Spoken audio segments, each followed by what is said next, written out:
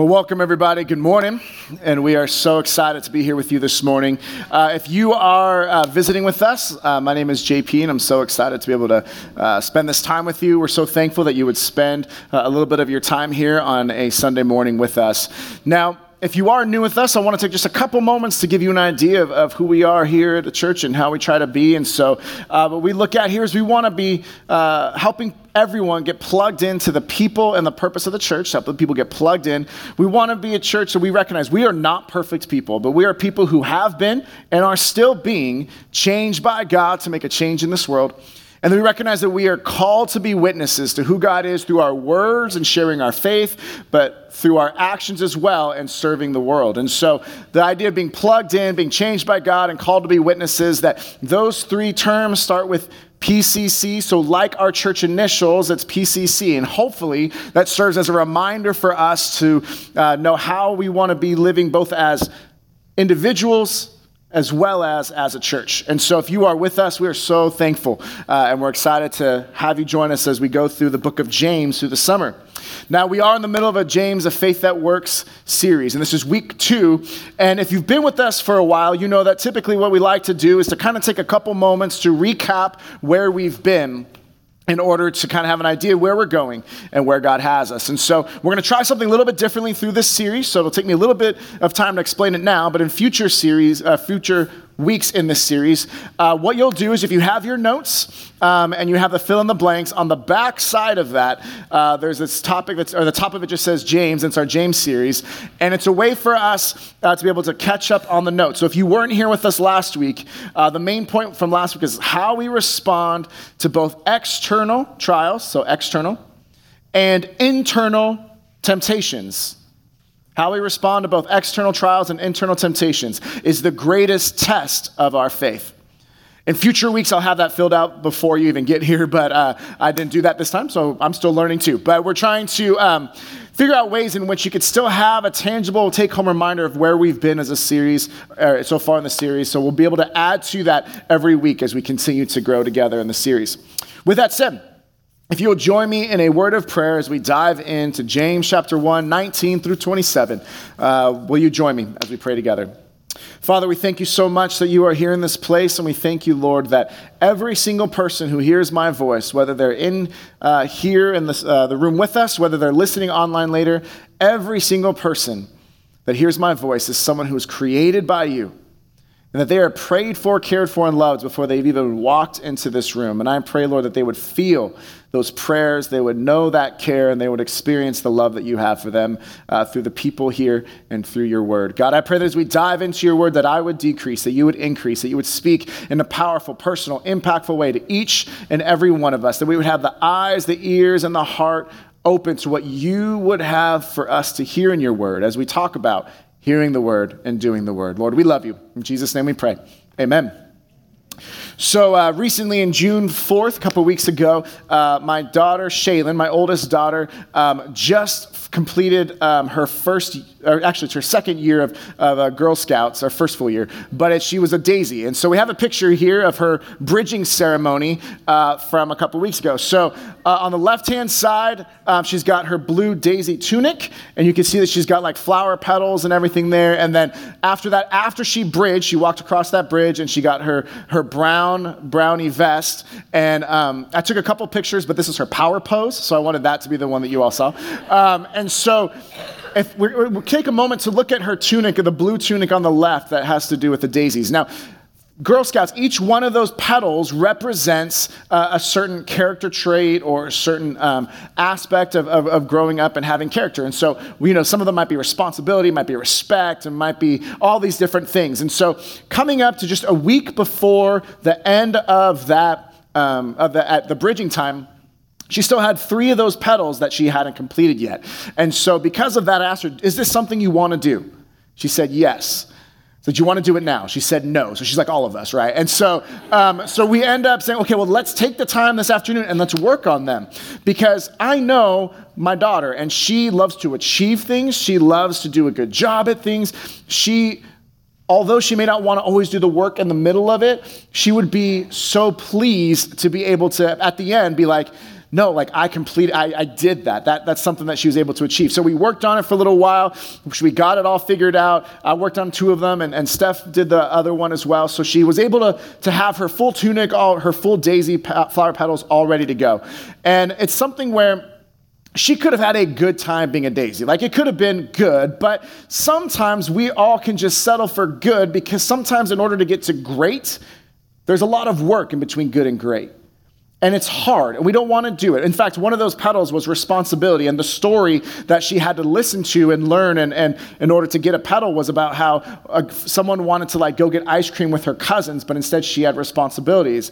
And I'm like, does that sound familiar right now? And she's like, don't tell me what to do. No, she didn't say that. Because she already got her respect petal. She's very kind. But with that said, it's one of those where I knew that she would want to do that, and she felt great afterwards. But this chasm between good and great is something I want us to take a couple moments to look at, because there's a book by Jim Collins, who is in the corporate world and writes a lot of leadership books. He wrote one called From Good to Great. I'm going to read a little bit of an excerpt, and then we're going to look at a portion of it on the screen. But here's what he says first, before we show it on the screen. It says this. He says, I'd like to start with a challenge. Good is the enemy of great. Good is the mortal enemy of great. If you think about it, it's one of the main reasons why we have so few things that become truly great. We, by and large, do not have great schools. Why? Because we have good schools. We, by and large, do not have great government because we have good government, and it works pretty well. Most companies will never become great because most are really quite good. Therein lies much of their main problem. So again, he's looking at this from a corporate just leadership dynamic. But this is what I want us to look at here on the screen. The truth be told, in this great society of abundance that is the modern world, most people will wake up at the end of their lives and need to look back and accept the horrifying truth that they did not have a great life because it is oh so easy to settle for a good life. Good is the enemy of great. Now, why are we starting off looking at leadership principles, or why are we taking a moment to read from a leadership book? Because we're going to dive into a passage of scripture this morning that talks about the idea of hearing the word, but also doing the word. And it could be so easy. It is oh so easy to be good Christians who are able to sit and listen to a message once a week. And maybe we listen to worship songs sometimes on our car ride. And sometimes we pray before meals. And maybe we even remember to pray at other times. And maybe we're good Christians who will give every once in a while and serve here and there. And we could do good things. And we could live a, quote, good life if we just hear the word. However, our main point for today is this idea that hearing the word is good. I am not saying it's not good. I am not putting it down or anything, but I'm saying hearing the word is good. Doing the word is great. Many Christians will not live a great life because they think a good life is good enough. That hearing the word is good, but doing the word is great. Many Christians won't live a great life because they think a good life is, quote, good enough. This idea that we cannot just sit and listen and hear a sermon or to go to a Bible study and just listen without actually causing something to change in our lives. And so we're going to use a couple just visuals over the course of this sermon to dive into this passage in James chapter 1, 19 through 27 with this main point in mind. If you brought your Bible from home, that's awesome. We're in James 1, 19. If you didn't bring a Bible, you can use your phone, or in front of you in the seat rack right below, there's a church Bible. And if you have the church Bible, we're going to be on page 1880. In James 1, 19 through 27. And so the first visual that I want us to look at with the idea of hearing the word is, in your notes, it's called the stoplight, hearing the word. And this comes from verse 19 through 21. So let me read this. My dear brothers and sisters, take note of this. Everyone should be quick to listen, slow to speak, and slow to become angry, because anger does not produce the righteousness that God desires. Therefore, get rid of all moral filth and the evil that is so prevalent, and humbly accept the word planted in you, which can save you. And as we start off with a stoplight, green light, yellow light, red light, we're going to look at these two verses here, 3 verses, and think of something that we need to go with, something we need to slow down with, and something we need to stop. So the green light we have here is the idea of being quick to listen, that if we are driving and a light is green, we're not slowly approaching it. In fact, most of us will start to accelerate a little bit faster because we're quick to want to get through that green light. And so we recognize that so often we do the exact opposite, right? Like we're so quick to not listen to what someone is saying, but while they're halfway through what they're saying, we're already formulating our response in order to sound smart, in order to sound impressive, in order to be funny. We're already formulating our response, and in basic communication, we're not valuing someone enough in order to hear what they have to say because we're already thinking about what we're going to say back. And so we're looking at this, and some of you are like, I don't agree. I'm like, well, you're doing it. No, I'm just kidding. We're looking at this idea of being able to be quick to listen and acknowledgement that it's creating that space to have value in communication with someone in which you speak. And as they speak then, you just listen and you give them your attention. You don't divide it into what you want to say, but you're quick to respond and to listen to them. Because what so often happens is that we need to look at the yellow light, the idea of being slow to speak and slow to anger. That again, this idea that it is so easy for us to do the exact opposite, where we are quick to speak, quick to anger, and we're slow to listen. So we're trying to speak quickly, and we don't even understand what the other person is really saying. We're not giving them the value enough to hear where they are so that we can properly respond and have a dialogue. And it's so easy for us to get this confused. But verse 20 points us to one of the main reasons why being slow to speak and slow to anger is so important.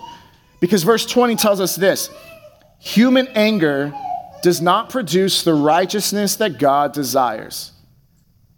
That if we have kids and they're not doing what we think they should do, or we're trying to train them and they're not listening, and we get angry at them, the anger does not produce the right behavior. They might be scared a little bit. They might do it begrudgingly, but it's not going to produce the righteousness. And this righteousness is not the idea of being made right before God in regards to because of Christ's death and sacrifice. This righteousness is the idea of right living and living the way that God wants us to live. So Romans 2:4 signals to this. It talks about how it is God's kindness that leads us to repentance, that we cannot anger someone into loving Jesus. We love someone into loving Jesus. And if we are quick to anger, quick to speak, and slow to hear, then we are missing the point completely. And then that makes it easy for us to just put people in categories, to just say that we think we know someone because of, how they identify themselves, what it is that they look at, whatever it is, whether it's sports or whether it's politics, whatever it may be, we think we know someone because of a category that we've placed them in, rather than taking the time to be slow enough to actually, before we speak, to be quick enough rather to listen, and then to get to know them, to show them value, and to be able to, in so doing, be able to show them who Jesus is. So if we get so angry at people, and we know that doesn't produce righteousness, why do we get so angry with people who don't know Jesus yet? Again, we don't anger people back into the relationship with God. We love people into a relationship with God. We speak truth. We do the truth in love. So green light is quick to listen. Yellow light, being slow to speak and slow to anger. And then the red light, what we need to stop doing is to stop rejecting the saving word. Then in verse 21, it says, therefore get rid of all moral filth and the evil that is so prevalent. This idea of getting rid of is the idea of removing dirty garments from yourself. Like just get rid of it because it's soiled and you don't want it anymore. You don't go to the beach, get dirty and get sand everywhere, take a clean shower, and then put the same dirty clothes back on. You get rid of them. You put them away and you help them to be clean. So get rid of all this moral filth. Get rid of all these things that cause us to be slow to listen, be quick to speak, be quick to anger, and we miss the point altogether. And we cannot accept the saving word that he talks about at the end. Humbly accept the word planted in you, which can save you. We cannot accept it until we remove that which stops us from hearing the word. So let me give a story. When a couple of months ago, I've shared with you before that the most stressful time of my day is when we're trying to get all the kids ready to go to school, and I'm trying to get ready for work. And Steph is great because she helps a ton and try to get everything ready, but there's still just the stress of getting it all together. And so there was one morning a couple of months ago in which it was just everyone was going slower than I wanted. Like, we're running late. Like, I have to drop Shaylin off at one school and then bring Elise here to preschool. And then I go to the office. And it was just getting stressful. I was getting upset. Like, we got to get going. Like, let's hurry up. And I remember we're parking there and they're getting inside the car. And I remember I'm buckling them in. And then, like, randomly, there's just, like, this snail on top of my car. And I remember just thinking, I don't even have time for this. I've seen Turbo. He'll have fun going fast. Like, it'll be fine. And so we end up just, like, we're just going to drive. And so we drive to the school. And I'm upset and I'm stressed out. And I'm just angry because I hate being late. But yet I'm always, like, it's just all this stuff. And we end up getting close to dropping off Shaylin. And so Shaylin's on the passenger side. And she's like about to roll up her window in order to get ready to go. She's like, Dad, there's a snail here. And so the snail somehow had like migrated from like the driver's side door to the passenger door. I guess I was turning and like torque, I don't know, whatever. And it ends up like going on the side and it's like poking its little antennae in there. And she's like, what do I do? I'm like, I'm gonna go to school. And so she gets out of the door, and she closes the door, and the snail like falls straight on the floor. And so Elise is like, Daddy, there's a snail here. I'm like, I know. And this is great. And I remember driving back, and I was annoyed, I was frustrated, trying to figure out why is there a snail here? And I've shared with you guys before sometimes that sometimes the Lord has to give me something really practical in my life, like an example or an illustration for me to finally get what he's saying. And so this idea of like a whack-a-mole that would just try to I need to be hit over the head with something. And so I'm driving, I'm sitting at a stoplight. And I'm just thinking about man, this day's been crazy. And I'm like, why is there even, there was a snail? And in that moment, I remember just thinking, I remember the Lord just kind of guiding and just being like, what are snails known from? Like being slow. And yet, when that snail fell into the car, I wasn't yelling at the snail. I wasn't mad at the snail.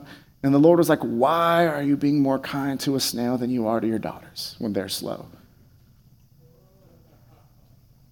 And then I just ran that red light because I didn't want to listen. So, but no, it's this moment of then I go and I'm like, oh my gosh, and I feel so bad. And Elise and I come over here and I take the snail so gently and I'm like putting it down. And without thinking, I put a snail in the area with the tan bark. So I mean oh my gosh, it's covered in gook. And so I'm bringing Elise over and we're using a little leaf to scrape off every little thing. And it's just antennas still looking at me. And it's just this moment of slowly trying to get rid of the filth. And what in that moment am I learning? I'm learning about this idea that I need to be quick to listen and to be encouraging. I need to be slow to speak and being slow to getting angry, because sometimes God has to use a snail to teach me things. And then even when the snail was done and I had to clean it all up, it's this idea of getting rid of every single thing that would hinder that snail from living its best life. And for me, being able to recognize that I need to be able to get rid of all this stuff, whether it's just this evil anger, this frustration, whatever it is. Because again, me being mad at my girls doesn't make them want to be better. Human anger does not produce righteousness of God. Now let me be clear. Are there times in which it is good for us to speak, right? It says slow to speak. It doesn't say stop speaking. That we need to be able to have a reason for the hope that we profess. We need to be able to speak the truth in love. We need to be able to share the gospel and proclaim that. I'm not saying don't speak. I'm saying be slow to speak and be able to hear someone first. Also, are there times in which it's okay to be angry? Where we see how Jesus was so mad when the people were making his Father's house into a den of thieves, a den of robbers. So it's okay. There are times in which something angers us because sin should make us mad, or injustice should make us mad. So I'm not saying to never be angry, and I'm not saying to never speak, because Ephesians 4 says not don't ever be angry. It says in your anger, do not sin. You can be angry and still not sin.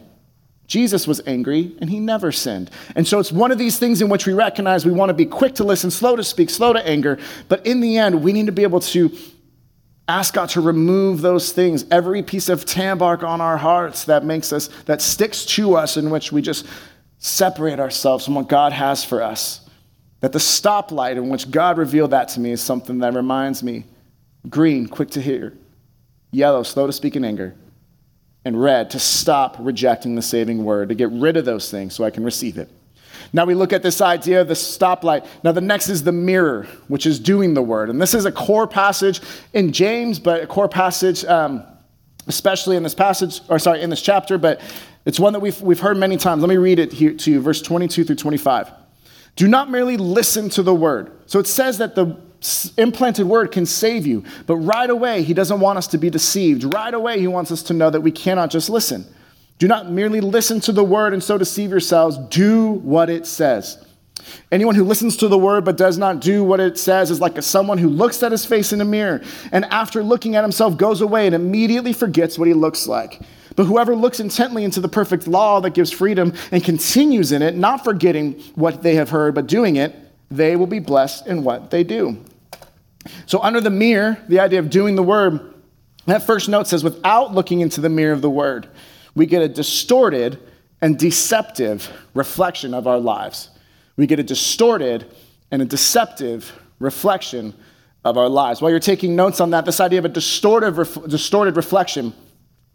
My wife has on her phone, she has the Snapchat app. I'm not going to say that fast, I'll butcher it, but she has a Snapchat app, and there's something where there's a lot of things about Snapchat you got to be careful with, and so what's fun with that, though, can be sometimes just the filters, because there are these filters that are just ridiculous. And so instead of me just trying to explain it to you, let me go ahead and show you a couple pictures of our daughter. So this one's Shaylin, and so you just put the camera up to her, and it adds ears and a nose, and you open your mouth and just creates this tongue. It's very appealing. The next one is Elise, and she's just got this sweet little face, a little heart on her nose, and these glasses, and these little ears. And so again, it's super cute because my wife, I love it because my wife will take pictures of me while I'm sleeping, but loves me not enough to post them. It's a very delicate balance. And so if you look here, this is one that happened while I was sleeping. In which I had glasses and ears, which I already have glasses. I don't know what the point is, but all the little heart things. Anyways, and then the last one is from Steph. And so it's one where it's as we hold there for a second, what you'll notice is that the Snapchat, their filters, literally what they do is it smooths out your skin. It makes your eyes just a little bit bigger. If you notice in Disney movies, Disney princesses' eyes are usually bigger than their wrist. It's confusing. But it's one of those things where that's what we look at. I'm oh, that's great. And so it smooths things out. It makes it. And what's amazing is that what happens, this is something that started to develop because Snapchat, those are just funny filters. You should see all the ones that I didn't use for the illustration. But the point is that there's a very real thing that's happening now. That Snapchat has over 187 million daily users. Instagram has over 600 million daily users. And what's developing is this idea of Snapchat dysmorphia. What Snapchat dysmorphia is, it's like other types of dysmorphia in which you look at yourself and you do not see reality. And there's food disorders that come from that, nervous and anxiety disorders that come from that. And so instead of it being body dysmorphia, it's Snapchat dysmorphia. And this is what it is. It's the idea that there are people who are taking pictures with these apps in which, as it talks about here, it can change your skin tone. It can soften the lines. It can soften your wrinkles. And it can alter the size of your eyes or your lips or your cheeks. And it can change various aspects of your physical appearance. That it's fun for us to look at and we can look at, but there are people who will go and they will take that to a plastic surgeon and said, make me look like this. In which that becomes something that they say, well, this must be what beauty is because this is where I'm getting likes, this is where I'm getting approval, this is where I'm getting value. And this is what Renee English, who's a professor of psychology at Northwestern University, this is what she says. She says that she's pointed out that the common man, get this, is losing perspective on what he or she actually looks like due to these two social media applications. So when we read this idea that someone who looks in the mirror forgets what they look like, if we spend all of our time looking in the mirror of our phone and social media and allowing that to dictate our identity, our value, and our likes, and if we end up doing that, then it becomes something in which that's where we think we need to live, and we allow that to distort what reality is. That we look here, and that this main idea that I want to hit on is that without it, we get a distorted and deceptive reflection. That when people think that this is what beauty is an app that creates these different looks, Can it be fun? Sure. Are there dangers with it? Social media? Of course. I'm not saying do this. But I am saying that this is a very real thing that affects hundreds of millions of people across the world. And specifically, a few of those who will then look and say, I have dysmorphia. I forget what I actually look like because I feel like I need to look like this. And then when it comes to this deceptive view, not just a distorted view, but a deceptive view, in verse 22 and later in verse 26, James says not to be deceived.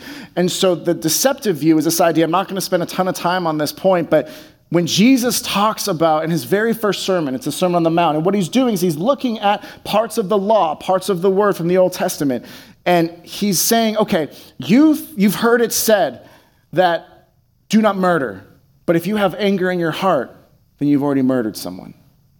Right? So he takes something that we've already heard, and then he actually reflects and shows us that through the word, we're actually much worse than we think we are. Because we say, I've never killed anybody, but have you held anger in your heart? I've never committed adultery, but have you lusted after someone? That I've never done these things, but he shows us the depth of that sin. And so Matthew 5, so much of Matthew 5, when Jesus is talking, points us to the deceptive view that we all too often underestimate our own badness. We underestimate how bad we really are. And yet Matthew 6, right after that, he then talks about fasting and doing good deeds and giving to the needy. And he says, when you fast, don't proclaim it. Don't tell everybody. Don't try to think that you get your identity from doing good things. And so if Matthew 5 is about underestimating our own badness, Matthew 6 is about how we often overestimate our own goodness. And so if we don't have the word, if we don't have the law, if we don't have God's word as that mirror through which we see our own reflection, if we use the world's mirror, then we could get dysmorphia. We can think that we're okay. We can think that good things makes us good people. We can think that it's about our own deeds. We can fall into these traps and we can say, look, I'm getting approval, I'm getting likes, and I'm using the world as my barometer for my own identity. And yet, if we do that, we're going to miss the point, and it's going to be maybe a good life. But we'll miss out on the great life of doing the word, because by doing the word and looking intently at the mirror, because verse 23 talks about looking at the mirror as this idea of like kind of a cursory glance, like, okay, yeah, I'm fine, and then you keep walking by. Verse 25 talks about if you look intently into the mirror, if you look intently into the law, you'll get not a distorted, but an accurate, not a deceptive, but a true picture of yourself. And sometimes accurate and true pictures of ourselves are not ones we want to see at first. But sometimes we need to be honest with God and honest with his word in order to see where we are so that we can see where God needs to take us. And we look at this fact that sometimes the picture that we see is not what we want. That I'm going to show a picture from a friend's social media, as I just talked about Instagram, but there's no filter here. So I look up here, and this is I'm on the left, as you can tell. This is the picture that someone took a picture of me, he posted it, and I looked at him like, that was the moment I realized how much weight I had gained.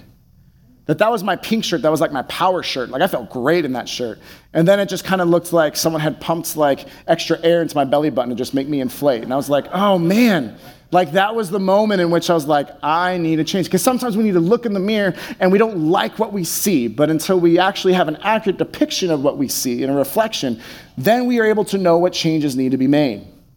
So we may not like it, but here's the thing. Verse 25, the little translation at the end when it says they will be blessed in what they do is like, this person shall be blessed in his doing and the things that they do. Because by looking intently into the mirror, the word, we experience freedom and blessing. We experience freedom. Freedom to not have to look at the world and how they define everything. Freedom to know that God's definition of beauty or power or strength or love never changes because he never changes. He's the same yesterday, today, and forever. So when we build our foundation upon him, then we don't have to worry about that foundation ever changing. And so we get to be able to live our lives in freedom, knowing that it is for freedom that we have been set free, as Galatians 5 talks about. And we recognize that freedom is not the only thing we have, but we get blessing, the blessing of recognize that by doing the word and not just hearing it, we're living a great life. And we're not settling for an oh so good one because it's oh so easy to do it. Warren Wiersbe puts it this way. Many people have this mistaken idea that hearing a good sermon or Bible study is what makes them grow and get God's blessing.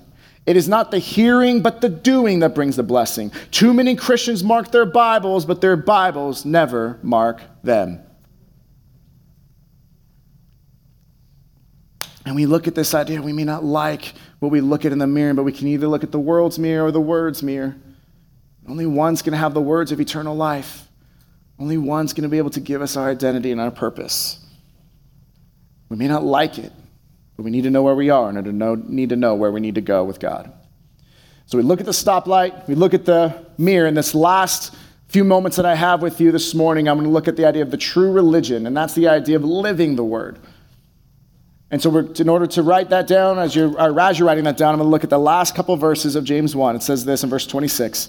Those who consider themselves religious and yet do not keep a tight rein on their tongues deceive themselves, and their religion is worthless. Religion that God our Father accepts as pure and faultless is this, to look after orphans and widows in their distress, and to keep oneself from being polluted by the world. That, in your notes, false religion believes that doing good things makes you good enough. This is the problem the Pharisees had, right? They thought that they were, I fast twice a week, and I give all of these things, and I do all that stuff. And what Jesus says from Matthew 23 is that you were like whitewashed tombs. You are like a white sepulcher. On the outside, you might be clean, but the inside of the cup is dirty. You might be outside, you might look great, but inside, in case of a whitewashed tomb, there's death. And what good is there to polish the outside if the inside remains rotting and dying? And so he talks about this idea of it's not just about doing good things, because we cannot bring our own righteousness, for it is as filthy rags. We cannot present that to Jesus and have that be enough for us to find identity and eternal life with him. It's through throwing aside all that we have, laying at the foot of the cross, knowing he has the words of eternal life, and recognizing that it is what Jesus has done that saves us, not anything that we could do. And yet, does that mean that we shouldn't do things? No. It means that there should be an overflow of what God has done in our life, that the Holy Spirit is bringing about the fruit of the Spirit, the love, joy, peace, patience, kindness, goodness, faithfulness, gentleness, and self-control, that we should be able to see that there is fruit in our lives when the Holy Spirit's inside of us. And if we are doing that, we recognize it's not about our own goodness. It's about God's goodness, and he sees that he loves us, and he'll walk us through that in order to become more like him. The last point of your notes there is that true religion reveals our love for God through our words, our charity, and our purity. Our words, charity, purity. This is what it says. That we must keep a tight rein on our tongues. Part of that is to be slow to speak, right? But when we do speak, are we saying things that Ephesians 4 talks about that are edifying, that are building up the body? Are we saying things to be cutting? Are we saying things to make ourselves look better? Are we trying to make ourselves feel good by making others feel worse? Are we speaking life into people? Are we just doing mindless chatter in which it doesn't actually amount to anything? I mean, what are we doing with our tongues? Are we keeping a tight rein on them? Because that's one of the ways that true religion is revealed, through our tongue, through our words, through our charity, through giving to people, to serving. It talks about, to look after orphans and widows in their distress. It doesn't just mean to look from a distance. This word is the idea of to visit, to go see, to make sure that they're okay. To not just go from a distance, no, like I care about you, but to actually get to know someone well enough in order to truly know their needs, in order to truly know how to help, in order to truly know how to point them to the gospel. And then it's not just about doing good things from afar. That we look at the least of these passages in Matthew 25, in which Jesus talks about how, when I was hungry, you gave me food. When I was thirsty, you gave me something to drink. When I was naked, you gave me clothes. When I was in prison, you visited me. When I was sick, you cared for me. This idea of visit and care for, it's that same word. And it's the idea we cannot do that from a distance. And so it's good for us to be able to write checks and be able to bless people across the world, because we all can't go across the world. But we can go across the street. We can go across our workplace. And it's not enough just to write checks to keep things at a distance. It's that we need to get willing to know someone, even if they're different, maybe especially if they're different than us. Because you and we have never locked eyes on someone that God didn't create, that Jesus didn't die for, and that the Holy Spirit doesn't want to draw close to the Father.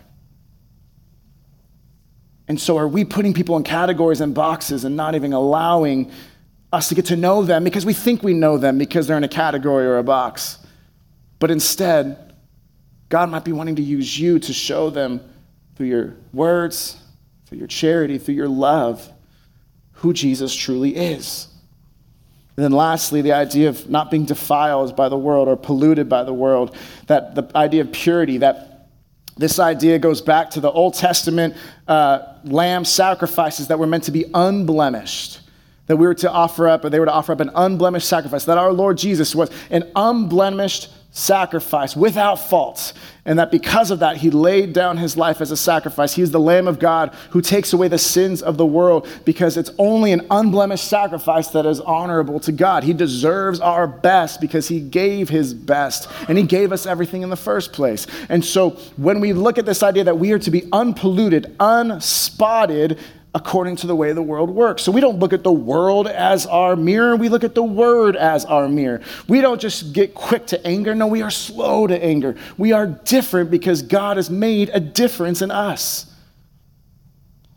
And so if we look at this passage, we don't want to be deceived. We want to know the truth. And sometimes my hope is that you don't listen to this sermon and you say, oh, that was a good sermon, or that wasn't a great sermon, or that was a mediocre sermon. That's not the point. My hope is that if you hear this sermon and it stirs something in you, it doesn't mean that you just get it, go one ear out the other and you forget about God's word for the next week. That maybe for you, you need to take some time to read the book of James. Maybe you read the book of James throughout this week. Maybe you read this book of James every day this week. Maybe you start when July 1st hits and you start reading a proverb a day in order to get God's word into you. I don't know what that looks like for each and every one of you, but there must be something, not just say, oh, that was nice, and we go about our lives just to wait another 167 hours in which we sit in our comfy brown chairs and do it all over again. Francis Chan gives this illustration in his video series called Basic, in which he's talking about the idea of listening to God and obeying what God is saying. And he talks about this. He says, let's imagine my daughter comes to me, and I say to my daughter, hey, honey, I want you to go clean your room. She knows better than to come back to me a couple hours and say, Daddy, I memorized what you said. You said go clean my room. Yeah, that's not going to fly, he says. He says, so she goes back another time, and a couple hours later, she says, Dad, guess what? I learned how to say go clean your room in Greek. He's like, that's not what I want. I'm not going to say, good job learning that. I'm going to say, no, go clean your room. That's what I'm asking you to do. And then what if she says, Daddy, I'm going to invite other people, my friends over, and we're going to talk about what it would look like if I clean my room.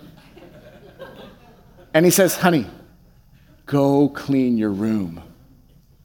It's not about being able to talk about it, think about it, process with other people. Yeah, we do that. But at the end of the day, we have to do something. That hearing the word is good. I'm not saying stop that. I'm saying surround yourself with God's word. Listen to preachers. Go to Bible studies. Listen to this worship song.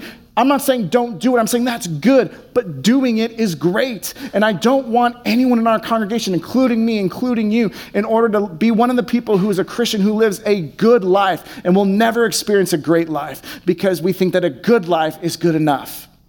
Hearing in and of itself is not enough. We need to do the hard work to move from our ears to our hearts to our hands to do something about it. Because if we end up just being comfortable and we could say we could do good things and we could hope that we just get God clapping for us at the end and saying, attaboy, attagirl. But if the extent and the summation and totality of our faith is that we heard good sermons and never preached a sermon with the way we live, never did anything about it, never cared for those who were broken, then we missed the point. And just as Jim Collins started, as we began this sermon, we might look back on our lives and have to accept a horrifying truth. That we could have lived a life that was for the glory of God, that was great, and that we did something about what he's done for us. We lived that word. We did that word. And yes, we heard it, but we didn't let it stop at the hearing. We just kept going until we were doing it and living it and sharing it with those around us. And if we do that, there is not a workplace that's represented here. There is not a school that is represented by the people in this congregation. There is not a neighborhood. There is not a group or a club or wherever you're a part of. There is not anything that would be unimpacted by the gospel. That if we do this, we are all able to share God's word through our words, our actions, and our purity. And we're able to see lives being changed, those far from him brought near to him, so they may have a right relationship with him, so they too can look in a mirror and not see the filth that they once did, just like we don't see the filth that we once were, but that we could say that we are God's children whom he loves. How great the love of the Father is lavished upon us that we might be called children of God, and that is what we are, not because what we've done, because what Jesus has done, how we can receive it, how we can hear it, we can do it, and we can live it out to those around us so they can experience not a good life, a great one.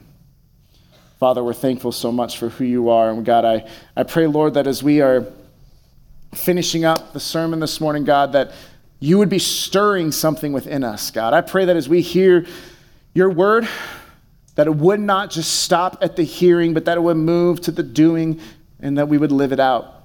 God, hearing the word, people who are here today or listening online later, it is good to hear your word, Lord, but doing it is great. May we not be Christians or believers who will never live a great life because we think that a good life is, quote, good enough, because it's not. You called us to so much more. You've created us for so much more. That we are your workmanship and your masterpiece to be able to do the works that you've created us for in the first place. And so, God, I pray that we would not just let this be the end of this passage in our lives, but that you would continue to work in us and through us, and that your word would be growing in us, not just on a Sunday morning for an hour, but throughout the other 167 hours of the week. So God, may you be glorified, and may we live lives that are great, not so that we get credit, but so that you get the glory. In Jesus' name we pray. Amen.